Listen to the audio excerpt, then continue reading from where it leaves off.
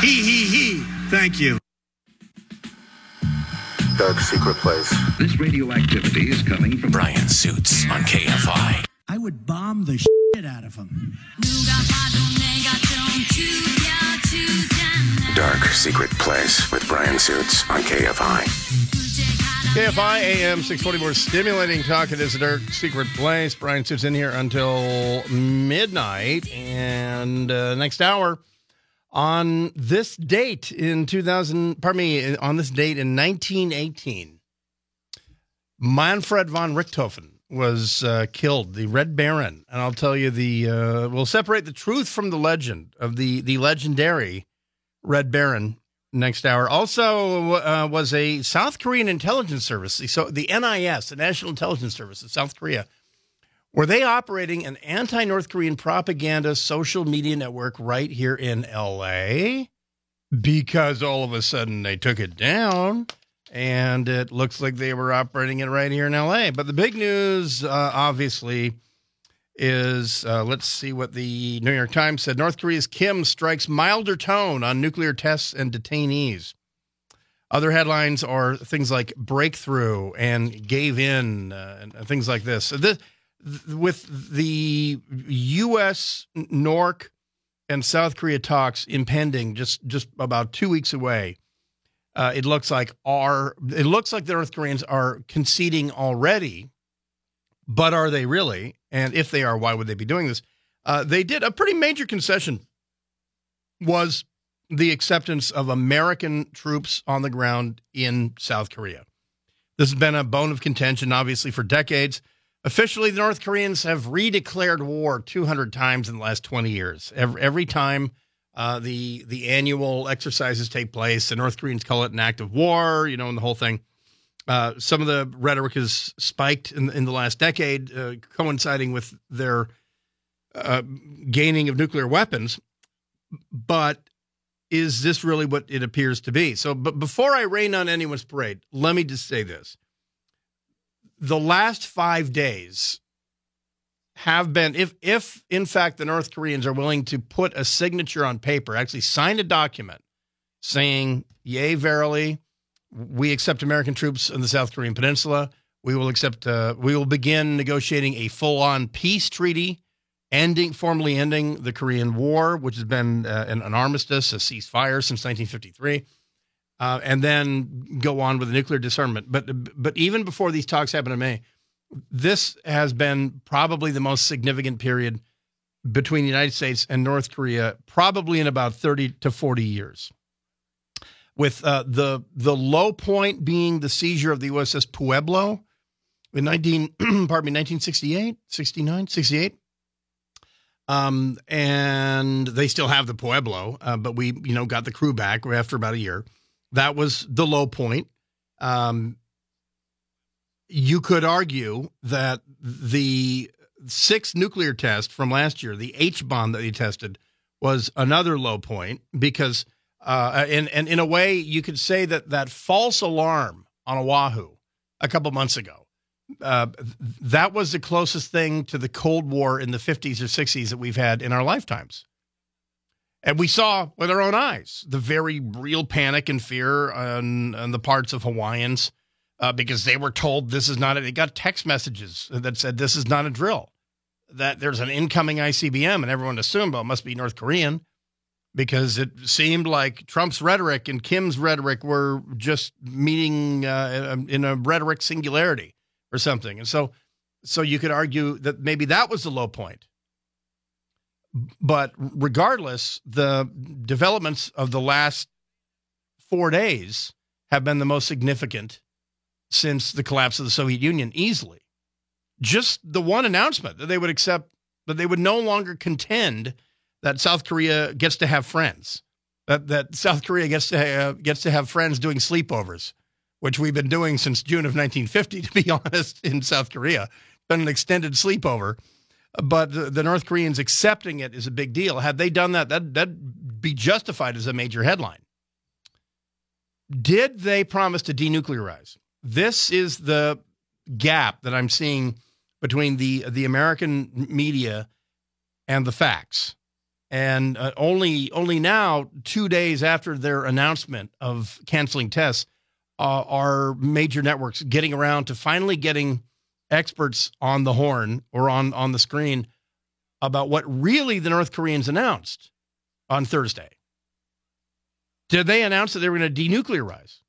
They announced that they would stop testing, and they released it. The Korean Central News Agency, KCNA, released it because Kim Jong-un said it. He read it in a speech. So I'll read to you what was said. So so regardless, if you watched MSNBC, Fox, or whoever, and you heard that North Korea, before these negotiations, has already promised to denuclearize, then you are watching a news outlet that apparently can't read either. So you might want to never watch them again. Here's what was said. Quote, "First, we solemnly declare that the subcritical nuclear test, the underground nuclear test, the making of a nuclear weapon, and the development of the super-large nuclear weapon and delivery means have been carried out in their course. The party's line of research has been developing the two fronts and putting it on a higher level of technology for mounting nuclear warheads on ballistic rockets has been reliably realized. Second, we will discontinue nuclear testing and intercontinental ballistic rocket test fire from April 21st, 2018, or Juche 107. Of course, as we all know, we're not in the regular timeline with North Korea. North Korea's calendar is a bit different. It starts on the day Kim Il-sung was born, and we are now in Juche. Juche is the North Korean way of doing things. We're now in Juche 107. So in North Korea, it's 107. Are you still writing 106 on your checks? Well, get with it. It's Juche 107. Anyway, the northern nuclear test will ground the DPRK, North Korea, will be dismantled to transparently guarantee the discontinuance of the nuclear test. Transparently, by the way, it wasn't mistranslated. The North Koreans actually used the Korean word for transparency and said this will be transparently dismantled, which is really, really key. Third, the discontinuance of the nuclear test is an important process for the global disarmament, and the DPRK, North Korea, will join the international desire and efforts for the nuclear test. Fourth, the DPRK will not use nuclear weapons nor transfer nuclear weapons or nuclear technology under any circumstances unless there is nuclear threat and nuclear provocation against the DPRK. Fifth, we will concentrate all the efforts on building a powerful socialist economy and markedly improving the standard of people's living through the mobilization of all human and material resources of the country.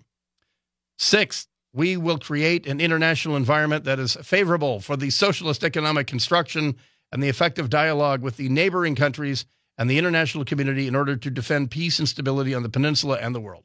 Close quote. Bottom line, they don't need to test anymore. That's all this says. Our testing is complete. We are reliably confident that we now have a H-bomb that can fit on our Hwasong-15 missile that can reach Washington, D.C. Why would we test anymore? That's what that says. I'll put it in perspective for you a little more when we come back and what it means for these negotiations. But in the American view, in the American media, this is, and even in a lot of ways, the White House are actually looking at this as something substantial.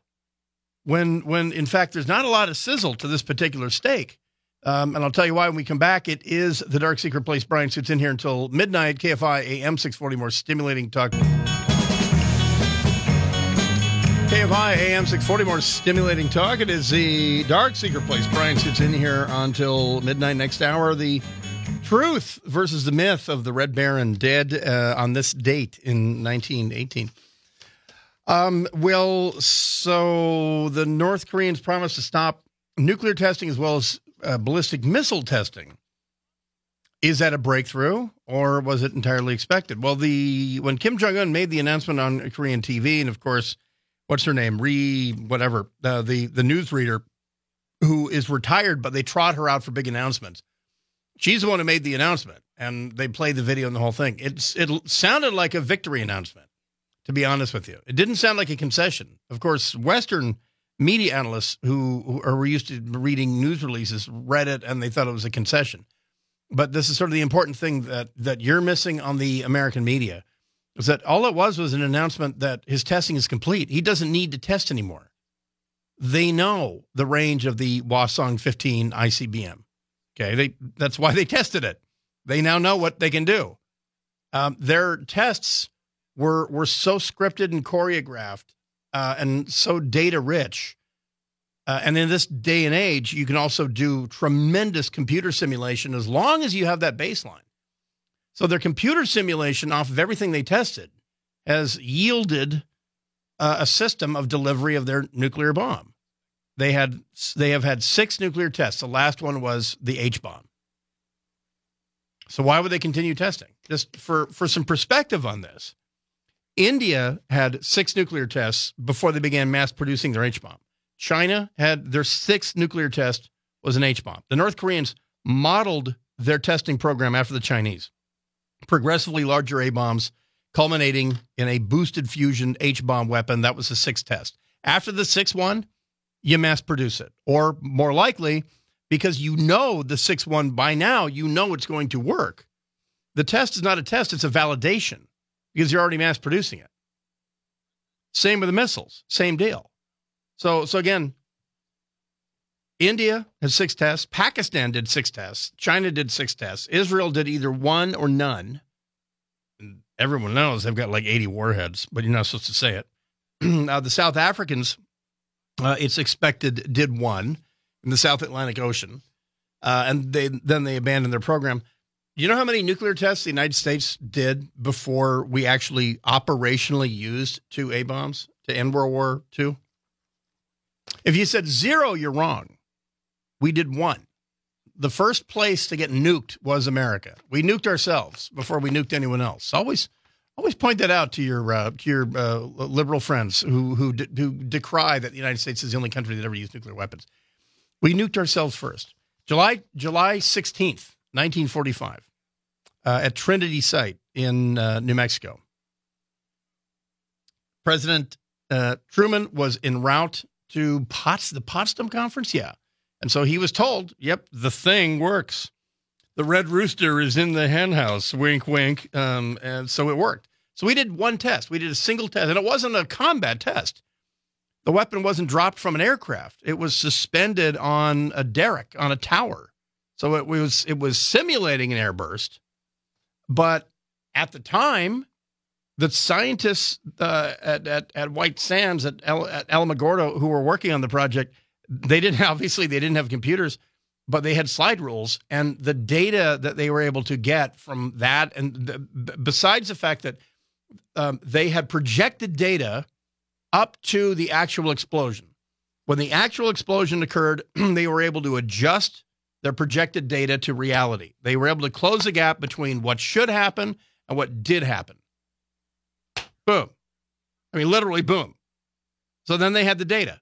So they said, all right, at this weight, at this concentration, at this altitude, here is the measurable effect of this weapon.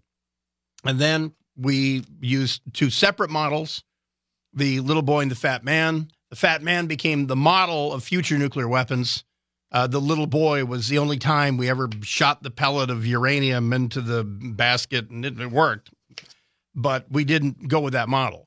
So you fast forward to 2018 with the advent of handheld devices called smartphones that can do more heavy lifting mathematically than literally 100 PhDs could do in 10 days.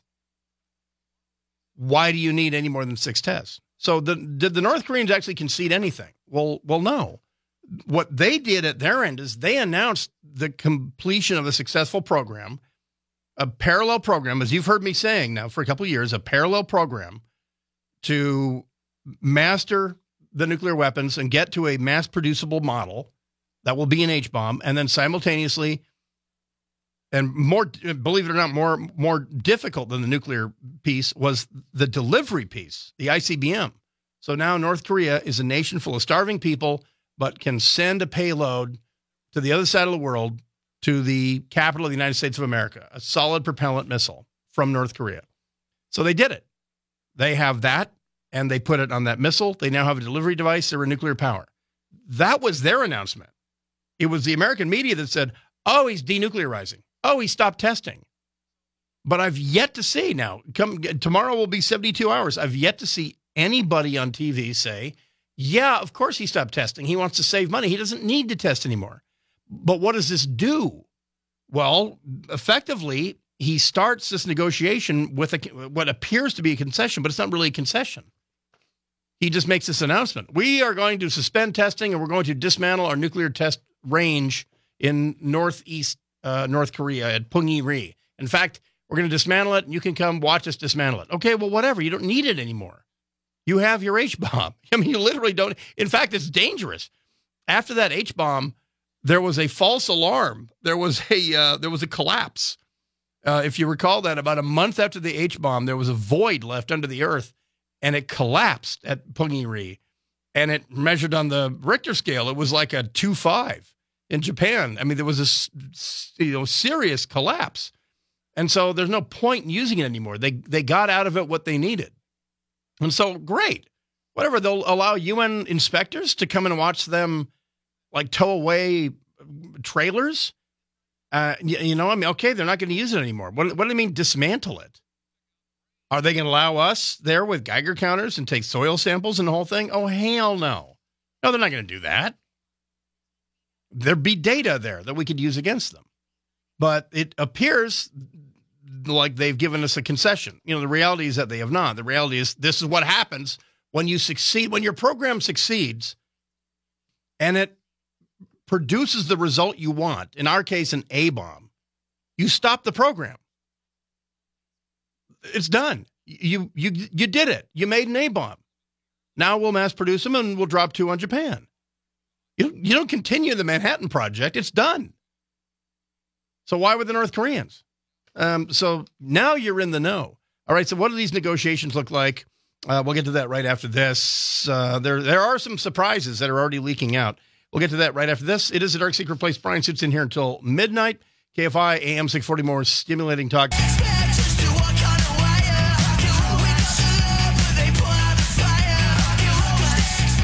KFI, AM 640, more stimulating talk. It is the Dark Secret Place. Brian Suits in here until midnight. Next hour, the truth versus the myth of the Red Baron, dead on this date in 1918. Well, this is what Riyadh, Saudi Arabia sounded like a couple hours ago.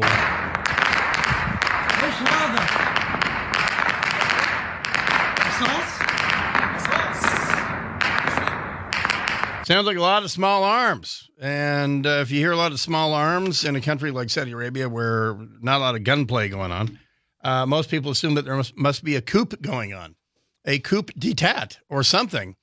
And that King Salman was apparently perhaps the target. Here's some more from another source.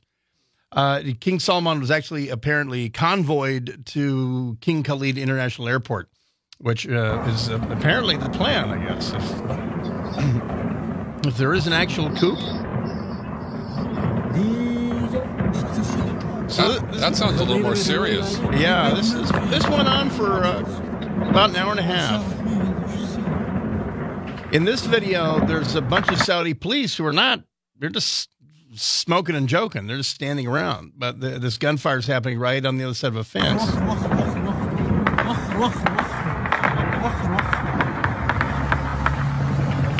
So the king is rushed to the airport and gunfire going on for an hour and a half. It was a drone. What?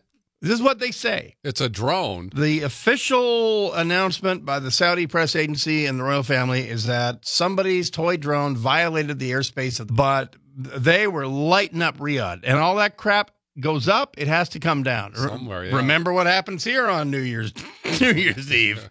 Right, and so that's what it sounded. You know what? It sounded like Silmar there in Riyadh. The Saudis are sticking by that. They're saying that it was a drone. There were also explosions heard. Did they get the drone? They're not they saying. have little pieces of it. They're not saying, but there are also explosions. And you don't throw grenades at a drone. Oh, okay, count down to 3. Okay, now throw it. Throw hard. So the Saudis are sticking with this. And I asked a friend. I have a friend who's within eyesight of the Saudi consulate here in Los Angeles at 1045 Sawtelle, just west of the 405. And he said no unusual activity was happening at the Saudi embassy here in L.A. Do they have complete control over social media in Saudi Arabia? Yes. And that's the That other might thing. Explain it, yeah. Here's the other deal. The internet never went down, and they never closed airspace over Riyadh. Commercial airliners were flying in, flying out. So it looks like the Saudis are terrible shots, and that their story might be true. But an hour of gunfire doesn't account for that. And so the other working theory is that there was a coup attempt and it failed. And this is why the Crown Prince, Mohammed bin Salman, MBS as he's known, he ain't no dummy. The Saudis have two separate, now not exactly equal ground forces. They've got the National Guard and the land forces, and that's for a reason. So that the House of Saud always has a loyal force, the National Guard there. And then just for insurance, Mohammed bin Salman is renting a Pakistani, a very large infantry battalion of Pakistanis who are in Pakistan. He's literally renting them. He's renting a battalion from the Pakistani army, and he's personally paying them. And they're pretty well trained, aren't they? Yeah, better than the Saudis. The Saudis have been getting their asses kicked in Yemen by, sandal-wearing tribesmen. And this is the prince that's doing all the modifications for society. Yeah, and so the working theory is that he's stepping on so many toes after imprisoning all the billionaires and all that. Like the co-owner of Twitter, I'll tell bin Talal, Al-Walid bin Talal, the part owner of Twitter, after putting him in a hotel for a month until he coughed up $1 billion, and he stepped on a lot of toes. But whatever happened, the Saudi government is still the Saudi government. Mohammed bin Salman is still the crown prince. King Salman is still the king. So if there was a coup attempt, it was a failed coup attempt, which I believe history tells us that if a coup succeeds, it's called a coup. If it fails, we go with the German word, a putsch. So it must be a putsch. How do you spell that? P-U-T-S-C-H. Like the beer hall putsch, when the Nazis tried to overthrow the Bavarian government and they failed, and Hermann Goering was shot in the ass and the whole thing. They call that the putsch. If you succeed, it's a coup. If you fail, it's a putsch. So the North Korean announcement, what does this mean for these upcoming negotiations? Well, know this before we go into it, that there are 3 American citizens being held by North Korea. And they all went there as evangelists. And, of course, they were accused of spying and the whole thing. They're in North Korean jails, which is a very bad scene. The good news is they're coming home with Trump. Bad news is they have 2 more weeks to have the crap kicked out of them. But this is the reason Mike Pompeo, even before he's confirmed as Secretary of State, the reason he went there is to set the conditions of the outcome of these talks.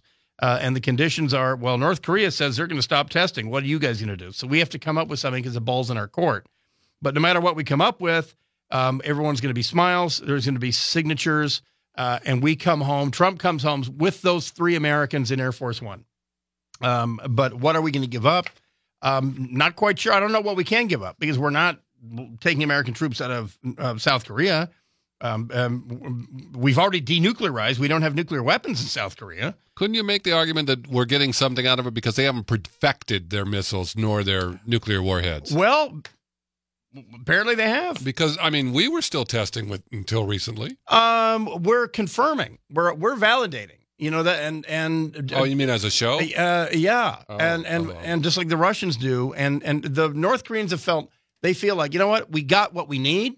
We got an ICBM and an H-bomb that can go on it. Let's not reinvent the wheel. Let's mass produce this, and let's be a nuclear power. And so that's the intent of their announcement. They're saying we're done testing because we got it. So I don't know what we give up, but we do know what is scripted is that Trump comes home with those 3 Americans. So. All right, what is the progress report? What is the Assad way of war? And what's happening in Syria now, a week after we blew the crap out of Syria, or at least one building in Damascus? What is happening? Well, Assad's winning, and I'll tell you why right after this. It is a Dark Secret Place. Brian Suits in here until midnight. KFI AM 640. More stimulating talk.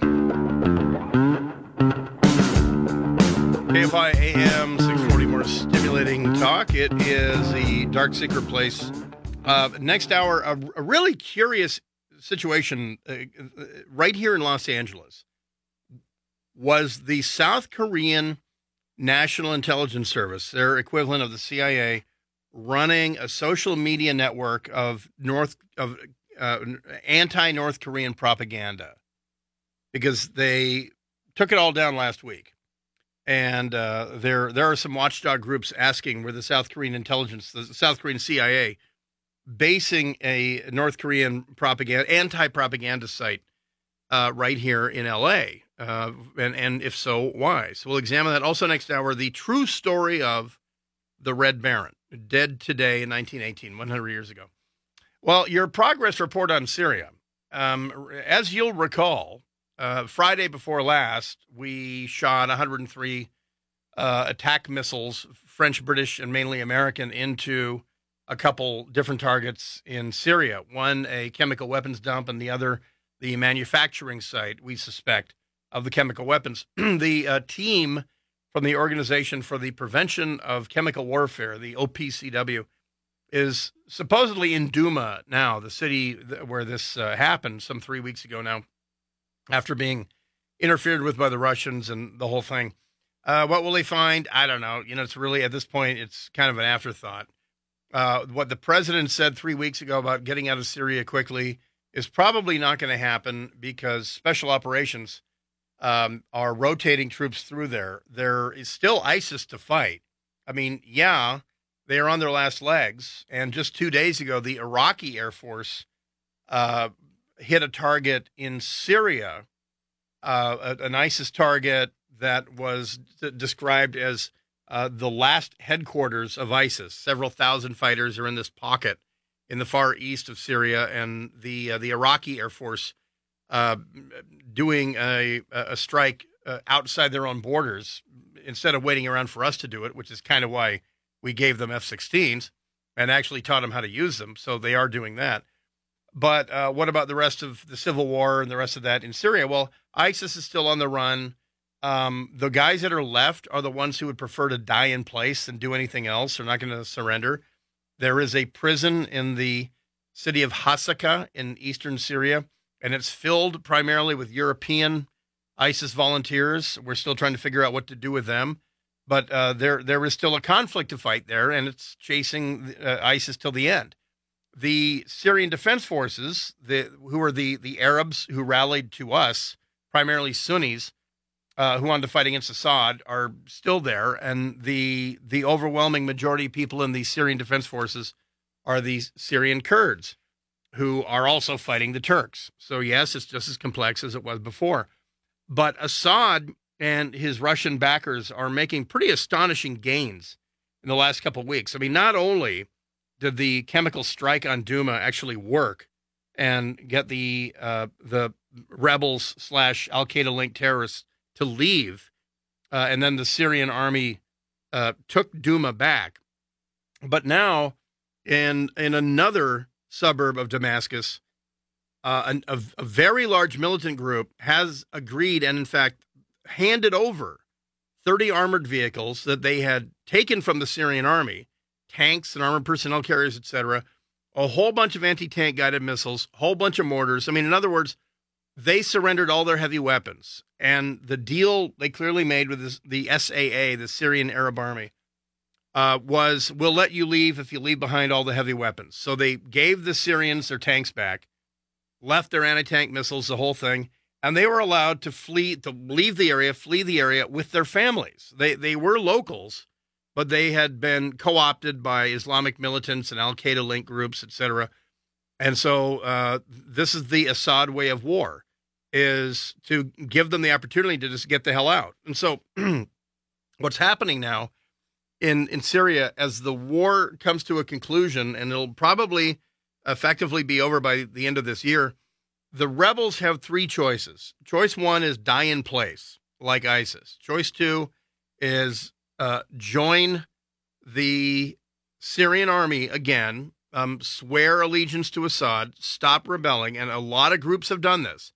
Groups that have been fighting for 5 years and have seen their home villages destroyed by Assad, and they swore they were going to die or overthrow Assad. Only one of two outcomes. Well, they're being offered generous terms, and the generous terms are: I won't kill you, and you will swear allegiance to us, and we will continue our fight against ISIS and the Turks. Choice 3 is go north and be part of the overwhelmingly Islamic militant militias that the Turks are backing. The Turks have really chosen a horse that we really, really don't want to be a part of in their fight, in their invasion of Syria. The guys that they attracted are ex-ISIS and ex-Al-Qaeda. These were the guys that Turkish intelligence were arming for the past 5 years, were supporting with reconnaissance against Assad and things like that. And also, these were the guys that were enriching Erdogan in Turkey by sending the oil through Turkey, selling it to Erdogan's son, Erdogan's son selling it to the Ukrainians or the Japanese, and Erdogan and his son became billionaires because of this. Well, any port in a storm, I guess, right? So the ones that the Turks are backing are guys that we would call Al-Qaeda terrorists. So your choice is number 3, go join those guys. So that's how the war is devolving. The outcome, it doesn't look like the United States will be getting out this year. But then again, I haven't read Trump's tweets from tomorrow morning. Who knows? Maybe tomorrow morning he has a bad golf round and he decides we're getting out of Syria again. Our stated goal, even though this is not an overarching strategy, is to train up the Syrian Kurds and then the Syrian Defense Forces and give them a protective bubble for the next couple of years so that if there is a breakaway Syrian territory east of the Euphrates, then an American-friendly group will be in charge of it. The Iraqis don't care either way because they're friendly with Assad anyway. The Iraqis are not huge fans of Kurds with guns in general, but the good news is that the Iraqi Kurds, primarily the Peshmerga, are not exactly in love with the Syrian Kurds either, because by and large they are their command structure are the anti-Turkish PKK communist Kurds from Turkey. So yes, it's super complex. All right, next hour, the Red Baron and South Korean intelligence right here in Los Angeles. That and more coming up. KFI AM 640, more stimulating talk. KFI AM 640, more stimulating talk. It is the Dark Seeker Place, hour number 2. Brian sits in here until midnight. Then Weekend Coast to Coast takes over. Coming up, today is the 100th anniversary of the death of Manfred von Richthofen, the mythological Red Baron, who was a very actual real person, dying at the age of 25. And I'll tell you his remarkable story coming up here in a little bit. So something kind of odd happened here in L.A. in regards to North Korea and South Korea relations. There were a couple different social media accounts that were supposedly nonprofits that were based here in L.A., and they were focused on North Korea. And they were known as the Freedom and Human Rights in North Korea network. They had a homepage on Blogspot. They had a Twitter feed, which was FHR_NK. They were on Facebook.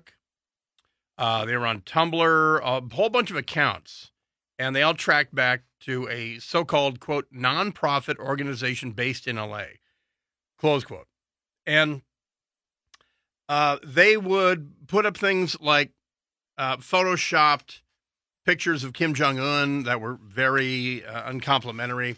They'd put up caricatures, and I'm looking at one here where Kim Jong-un is wearing women's underwear. He's got a bra and panties on, and he is holding up a small pair of women's panties marked 33 million in US dollars, and then on his head he's wearing panties, and he's cross-eyed and he's slobbering. It's a very insulting caricature of Kim Jong-un, and one that plays really, really well in Korean culture, where the North Koreans love caricatures, and they're subject to them all the time. You know, they see them in their party newspapers and the national newspapers in North Korea. They see caricatures of Donald Trump all the time. They saw them of Obama, saw them of George Bush, Clinton, everyone. So it's something that North Koreans are available or open to see. The avenue for that having an impact has already been established by the North Koreans. That's the language and the level of their political sophistication in their newspapers. So the South Koreans and for that matter, U.S. PSYOPs, psychological operations, does the same thing. When we were floating leaflets into North Korea, oftentimes it was simply a caricature of Kim Jong-il or the founder of North Korea, Kim Il-sung, and there would be a quick message, like a 1 or 2 sentence message about what are you having for dinner. There'd be a picture of Kim Jong-il, eating half a pig by himself or something. And, just super simple messages. And that's what this social network did here in L.A.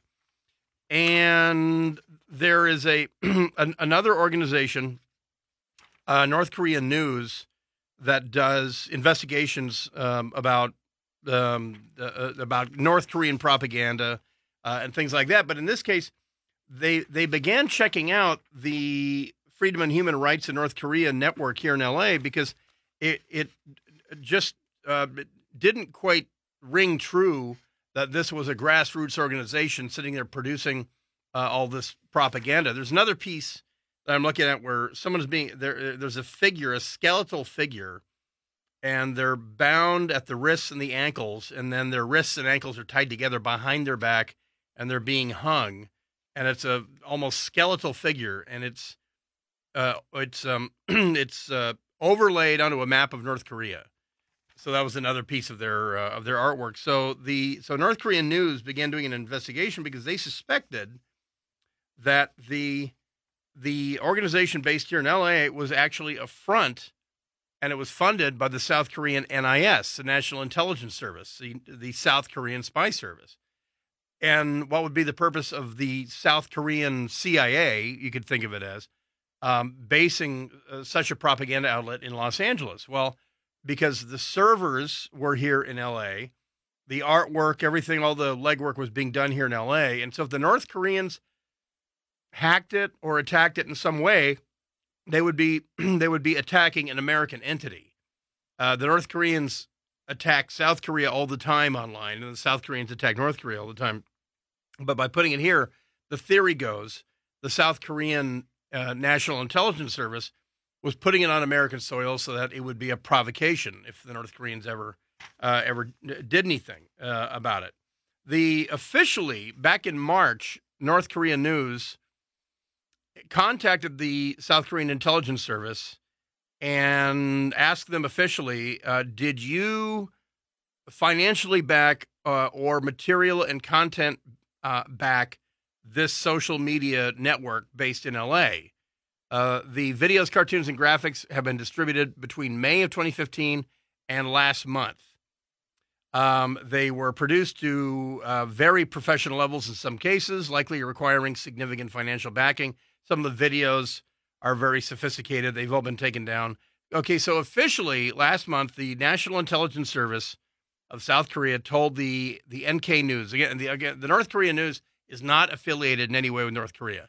It's just it's a website that's maintained by a bunch of people who do open source intelligence phishing for North Korea.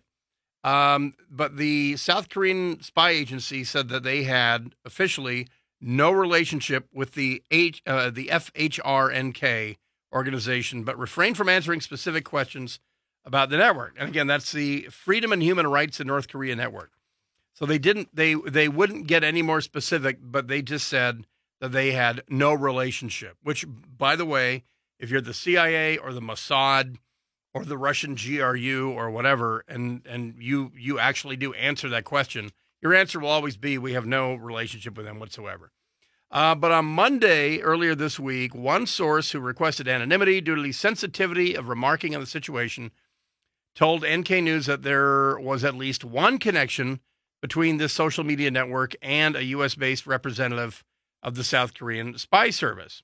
The source said, quote, "Someone I know to be NIS sent 3 images to me asking that I help circulate them, which I did by sharing them with a group of people, many of whom are concerned about human rights in North Korea and are active in that sphere in the U.S. and Canada," Close quote. The images were sent by an alleged South Korean NIS officer and were the exact materials uploaded to some of the websites from last year. So anyway, the bottom line on this is that in many ways, it's interesting because Los Angeles is a crossroads for a lot of world intelligence gathering, both industrial espionage as well as governmental espionage. And in the case of the South Koreans and North Koreans, LA is no different than it is to the Russians and the Chinese. The Russian GRU are very, very active in California, even with the consulate shut down in San Francisco. The Chinese have a different model. They have hundreds of sources in Southern California who are not connected to each other, but as sort of a meta intelligence gathering network. That's how they work. The South Koreans, of course, they have people here who do two things. They do industrial espionage on the United States, but they also do governmental espionage on the U.S. military and things like that, because that's what you do with an ally. We do it to France. France does it to Britain. Britain does it to Canada. Canada does it to us. So, yeah, the South Koreans are here for that reason. But they're also here because they can have that autonomy. They can plant, they can put things on social media through an American IP and make it look like they're not really doing it. There's one account still up. It's their Instagram account, and it's Kim Jong-un 6666. So 4 6s. Kim Jong-un 6666. That is still up. Maybe someone forgot to take it down or something, but in all likelihood, it was a South Korean intelligence operation being run here in LA. And, you know, if you're wondering, well, what are they, like the Americans? Are they illegals, as they say, when you're under complete cover? Or are they cutouts or whatever? No, they're probably legal immigrants who've emigrated to the United States as families, but like most Korean men served at some point in the Korean military or the Korean intelligence service and still have a usefulness to the South Korean NIS. And they're either doing it pro bono or they're actually being paid to do it. Not a big surprise. The thing that would probably shock a lot of Angelinos here in the City of Angels is that the North Koreans are extremely active in Japan, and yep, they're extremely active here in the Southland. The way they do it is they get people South Korean documents, South Korean travel visas, etc., and they come here as South Koreans. And in many cases, maybe these guys have not been to North Korea in 10 years, but they are zealots, and they live here in L.A., and they're trying to acquire dual-use electronics and all kinds of things like that. All right, when we come back, the truth behind the Red Baron, dead on this date in 1918. That and more coming up. It is the Dark Secret Place. Brian Suits in here until midnight at KFI M640. More stimulating talk. KFI AM 640, more stimulating talk. It is the Dark Secret Place. Brian Suits in here until midnight. On this date in 1918, a man known as the Red Baron was killed. Back in 2009 in Ostrov, Ostrov Wielkopolski, a town in Poland that used to be Prussia, used to be part of the German Empire, a death certificate was found. It was a death certificate of Manfred von Richthofen, but it was misspelled as Richthofen with a V and not an F.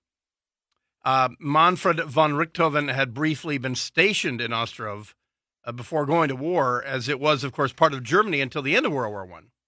The document is a one-page, handwritten form in a 1918 registry book of deaths. It states simply that he had, quote, died 21 April 1918 from wounds sustained in combat, close quote. And that is the document noting the death of the man known as the Red Baron.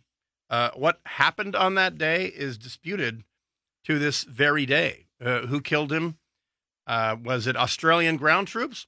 Was it a Canadian fighter pilot by the name of Roy Brown? My great uncle, my Uncle Brick, was in the Royal Flying Corps in World War I. He flew a Sopwith Pup, and he lost some mates to the Red Baron. And he described to me the early days of combat in World War I, when they were making it up as they went along. You know, of course, airplanes were in their infancy in 1914 when the war began. The idea of two guys shooting at each other from airplanes was thought so absolutely unlikely that airplanes were not even considered to be armed craft. They were purely for reconnaissance. But early on in the war, the two warring sides, the British and French on their side and the Germans on their side, began encountering each other's aircraft so frequently that it was the British who began taking hunting rifles up there with them. And there were some early, very surprising victories in the early days of September and October of 1914. So it became fairly clear that an actual dedicated craft that does nothing but shoot down other planes needs to be designed and made. This was done by the British. It was done by the French Newport Company and others. And it was done by the Germans as well.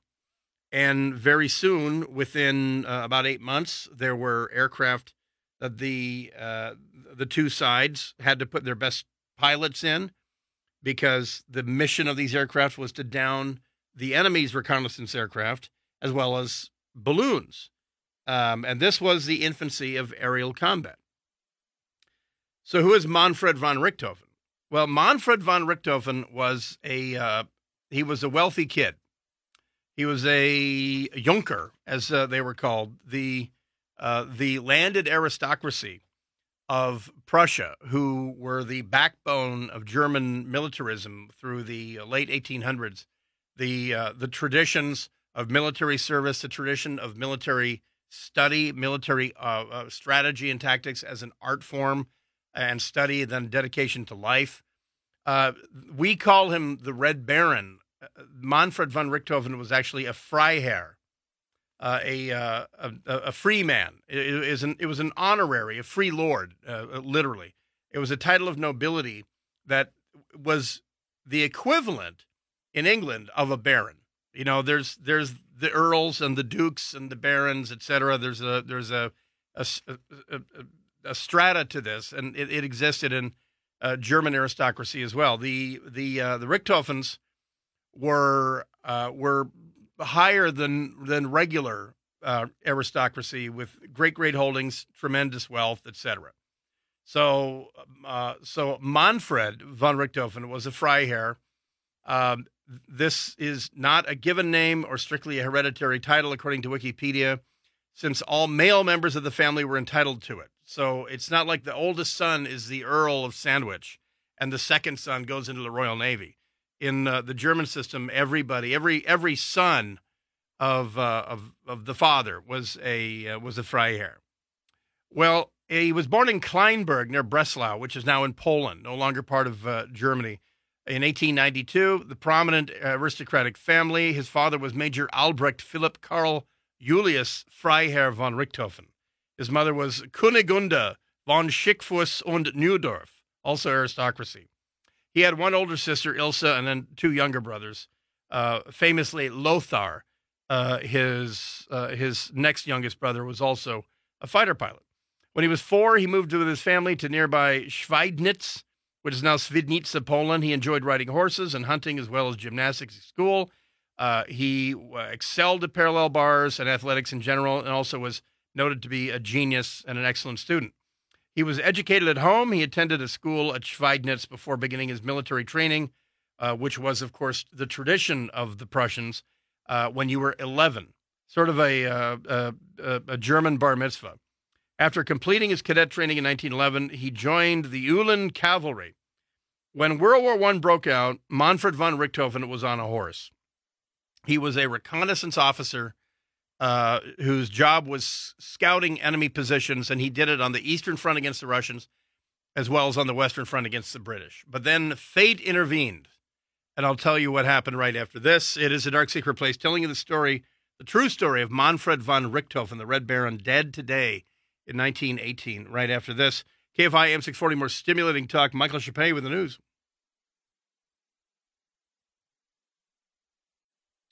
KFI AM 640, more stimulating talk. It is a Dark Secret Place. Brian Suits in here. The 100th anniversary of the death of the Red Baron. Not actually a baron, a Freiherr. So the war breaks out. Our man, Manfred von Richthofen, has been training since he was 11 in all the manly arts of Prussian warfare. Those included fencing, which, by the way, in 1904, 1905, that was still actually a very relevant art, as well as pistol shooting, riding, etc. When the war broke out, Richthofen was a cavalry reconnaissance officer on both the Eastern and Western fronts. According to his biography, he saw action in Russia, France, and Belgium. However, with the advent of trench warfare making traditional cavalry operations outdated and inefficient, Richthofen's regiment was dismounted, not disbanded, dismounted, serving as dispatch runners and field telephone operators.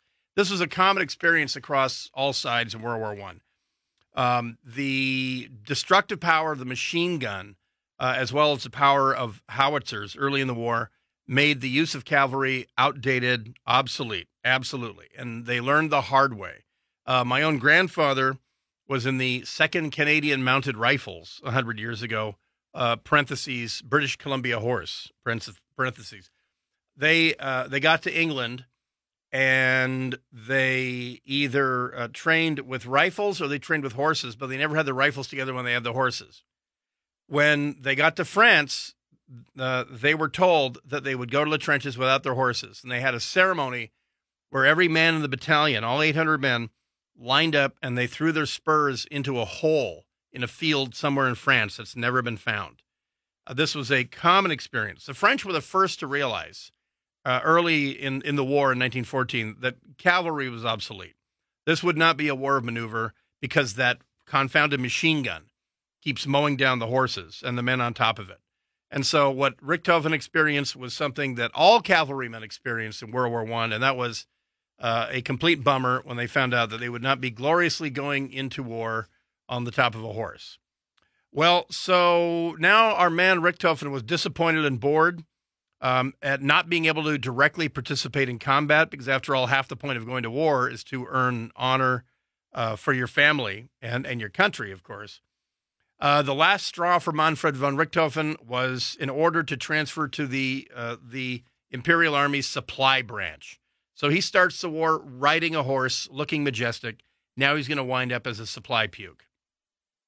His interest in airplanes, however, had been building because he had been examining early aircraft behind German lines, German aircraft, whenever he had a chance. But what you had to do at the time was apply. You had to write down the reasons why you wanted to do it. You had to undergo a physical. Then you had to telegram your dad and your uncle at the War Department, everyone, and try to get in there, because the air service was it was a refuge for a lot of wealthy cavalrymen. The guys who wised up and went there early were dominating the air service, just like the Royal Flying Corps was dominated by toffs, as they say, by very wealthy Brits, very class conscious chaps, as were the Germans. The application was to Die Fliegertruppen der Deutsche Kaiserreich, the Imperial German Army Air Service. It wasn't known as the Luftwaffe yet. It would later be called the Luftstreitkräfte. According to legend, Manfred von Richthofen, in his application, wrote, quote, "I have not gone to war in order to collect cheese and eggs, but for another purpose." Close quote. Everyone was expected to write the reason why they wanted to get into these string bag airplanes with machine guns strapped to them and fight in the air. This was not unique. This was, in fact, the overwhelming dominant thought, the dominant feeling of people who wanted to fight the war somehow. And you took my horse away, and I'm not going to be a frickin' grunt, because as they used to say, as Bismarck said famously, that there is the cavalry. Below the cavalry is the cavalry's ass. Below the cavalry's ass is the horse. Below the horse is the horse poop. Below the horse poop is the mud. And below the mud is the infantry. So it wasn't like in the British Army, the Royal Army, you had to compete to be an infantry officer. And it was the second and third place guys like Winston Churchill who didn't have it academically, who wound up in the cavalry. And that's why historically the British cavalry are sort of a bunch of dolts. And in Prussia, it was the opposite. It was the cavalry, because you had to be a man of wealth, because you got to provide your own horse. But now the new cavalry was in the air. So he writes that in spite of what you might call an unmilitary attitude, his request was granted. He joined the flying service at the end of May of 1915. So now we're almost a year into the war. From June to August, he served as an observer on reconnaissance missions over the Eastern Front with the number 69 Flying Squadron. On being transferred back to France, he's believed to have shot down an attacking French aircraft with his observer's machine gun in a tense battle over French lines. He was not credited with the kill since it fell behind Allied lines and therefore could not be confirmed. So at this point, you're saying, well, I don't get it. When do you fly? When do you actually learn how to fly in this crappy command? Well, Richthofen had a chance meeting with one of the first successful German fighter pilots, Oswald Bölke, and it led him to enter training as a pilot in October of 1915. He transferred, and he was flying, and he had all the sexy gear and the leather jackets and the whole thing, but he was an observer. And it was a natural fit because, after all, he was a reconnaissance officer, wasn't he? So why not plop him in front of a plane with a machine gun, but he won't be flying it? Well, he wants to fly. In February of 1916, Manfred rescued his brother Lothar from the boredom of training troops. Lothar was not even in the war. He was training guys. So he got Lothar to transfer to the Flieger troops, the flying troops. The following month, Manfred joined a bomber squadron flying a two-seater. The pilot training was amazingly informal back then. It was for the Royal Flying Corps, and it was for the Germans. My great uncle describes when he transferred to the Royal Flying Corps as a Canadian, it was effectively, they threw the manual at him of a British aircraft called an SE-5, which was their frontline fighter at the time. And he was expected to memorize the manual by the end of the day, which wasn't too hard because the manual was 10 pages long. And it included flying instructions. And it oriented you to the controls in the cockpit. And the controls were the stick, the throttle, a speedometer, no compass, no oil gauges, and then there was a bubble fuel gauge. There was a gauge that was a glass tube connected to the fuel system because the fuel tank was above you on the top wing of your biplane. And when the bubble went empty, you didn't have fuel. It was that simple. And effectively, it was, right, chaps, get in there. Your man will start the engine, advance the throttle to start moving forward. When you get to the end of the runway, hit the left rudder, head upwind, if you will. Push the throttle all the way forward. When you start building up speed, you might want to push the stick a bit forward, level the plane out, and then it'll just take off by itself. There was no training about tactics, nothing like that. The Germans were the first to recognize, wow, the first guys who start writing down common maneuvers and tactics and start teaching it to the young guys, the first side that does this is going to dominate this form of new warfare. And then, oh, by the way, whoever gets the better machine, whoever gets a technological edge, and this is at a time when fighter technology was advancing literally day by day. The Germans were the first to have machine guns that could fire through the propellers without shooting up the propeller. The British still had big metal plates that deflected every other bullet. So when the Germans got a technological edge, Manfred von Richthofen finally had the machine that he was in and the opportunity. And I'll tell you what happened as we finish up the story of the Red Baron, dead today in 1918. Back right after this, KFI AM 640, more stimulating talk. Michael Chappé with the news. KFI AM 640, more stimulating talk. It is The Dark Secret Place. Brian Suits here, recounting the life and death today, 100 years ago, of Manfred von Richthofen, the famous Red Baron. Now a fighter pilot. It was 17 September 1916 when Richthofen scored his very first air-to-air victory. He said, quote, "I honored the fallen enemy by placing a stone on his beautiful grave," close quote. He contacted a jeweler in Berlin, and he ordered a silver cup with the type of aircraft and the date inscribed on it. And he did that for the next 60 aircraft that he shot down until the wartime shortages of silver made it more and more difficult. And so he did that as a trophy for every single aircraft. His brother Lothar was also an excellent tactician and fighter pilot as well. But what about the flying circus? Well, it was not for a few months when Richthofen, whose leadership was recognized, was given command of a squadron, Jasta 11, with about 18 pilots. And it was at that point that he began painting his aircraft red. The reason he did it was, keep in mind, the British were still camouflaging their aircraft. The French were camouflaging their aircraft. And most of the Germans were camouflaging their aircraft. The aircraft were painted dark earth tones and sometimes with pretty spectacular camouflage patterns. But the effect was to camouflage your plane to avoid ground fire and to avoid being seen by the enemy. Well, Richthofen became famous because he began painting his aircraft red. By the way, he was not flying the three-winged Fokker DR-1, the dry-decker, the three-decker, not yet. Only 18 of his 60 victories were in that iconic plane. Most of them were in a mixture of different planes, and he either painted them all red or mostly red. Why did he do that? In his own autobiography, which he wrote when he was wounded with a head wound, he was actually ordered to write an autobiography. He said, quote, "For whatever reasons, one fine day I came upon the idea of having my crate painted glaring red. The result was that absolutely everyone could not help but notice my red bird. In fact, my opponents also seemed to be not entirely unaware of it." Close quote. And at that point, the other men in his squadron, including his brother, and of course, famously, Hermann Goering was in the flying circus. Ernst Udet, another legendary Luftwaffe fighter pilot and commander of World War II, was in the flying circus. They began painting their aircraft in garish colors, but primarily red.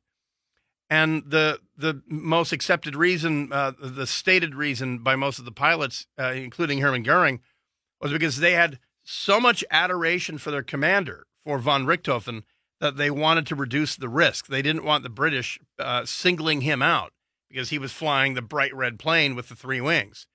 So they began garishly painting their aircraft, and hence the term flying circus, because when the ground troops saw them, they saw this colorful squadron of German aircraft flying around in bright, bright colors, with the entire point being that they were trying to be seen. Richthofen began commanding what was called a big wing a large wing at that point, not just one squadron, but he began commanding a number of squadrons. And normally he would have been advanced in rank.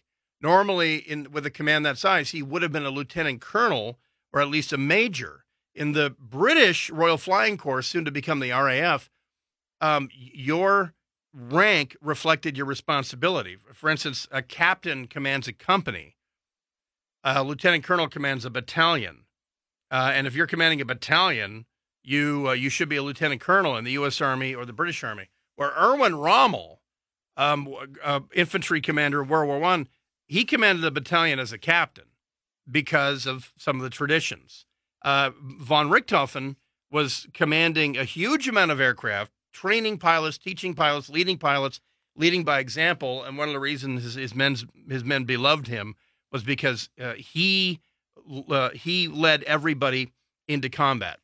Well, in the Prussian system, you were given a responsibility, but you were promoted on schedule. And it would have been way ahead of schedule to promote Richthofen above captain. And then there was another problem, and that is that in the Prussian tradition, in the Junker German military aristocracy tradition, you did not exceed your father in rank, unless your father was dead or retired. Well, the father was a reserve major in the German army, and so Manfred could not accept a promotion to major. If he had been offered it, he wouldn't have accepted it. Well, all was well and good, unless you were a British or a Canadian or French pilot. And then on this date, on 21 April 1918, he was killed. Richthofen received a fatal wound just after 11 a.m. on 21 April 1918 while flying over Moulin-Cour Ridge near the Somme River. At the time, he was pursuing a Sopwith Camel at very low altitude, piloted by a novice Canadian pilot, not my great-uncle. This was piloted by Lieutenant Wilfred Wap May of number 209 Squadron, Royal Air Force. May had just fired on the Red Baron's cousin, Lieutenant Wolfram von Richthofen. On seeing his cousin being attacked, Manfred flew to his rescue and fired on Lieutenant May, causing him to pull away, saving his cousin's life. Richthofen pursued Lieutenant May across the Somme. The Baron was spotted and briefly attacked by another Canadian pilot, the flight commander, Canadian Captain Arthur Roy Brown. Brown had to dive steeply at a very high speed to intervene. Richthofen turned to avoid this attack and then resumed his pursuit of the younger Canadian. It was almost certainly during this final stage, according to his bio, that a single British 303 bullet hit Richthofen, damaging his heart and his lungs so severely that it probably caused a quick death. However, in the last seconds of his life, he was able to control the aircraft and actually land with the aircraft intact. Australian anti-aircraft machine gun troops got to the aircraft quickly enough. Witnesses Ernest Twycross and Gunner George Ridgway claim that they got to the Red Fokker and that's Fokker, the manufacturer of the Dreidecker, the aircraft. Each reported various versions of Richthofen's last words, generally including the word kaput. And he probably said, "Ich bin kaputt," I am dead. The aircraft was intact, but it was almost immediately taken apart for souvenirs. It was known by everybody in the trenches who they had just shot down, who they had just killed. Word spread through Allied lines that day. The Red Baron was infamous from London to Paris. He was beloved. He was a combination of Michael Jordan and Audie Murphy in Germany. It was national mourning in Germany. The Australians provided a military funeral with all military honors, and they made sure the Germans knew this. And they returned his personal effects and a wreath back to the airfield that it came from, because, of course, even though it was World War I and they were gassing each other, the men fighting in the air were still knights of the air. And so Richthofen was given a hero's funeral by the Allies and buried. That is the true story of Manfred von Richthofen. By the way, on this date, 1918, after all he had done, 80 kills, the most successful fighter pilot anyone had ever seen until World War II, after all that, he was only 25. We'll be back tomorrow night for Super Hyper Local Sunday. Brian Suits out back at 8 p.m. tomorrow night.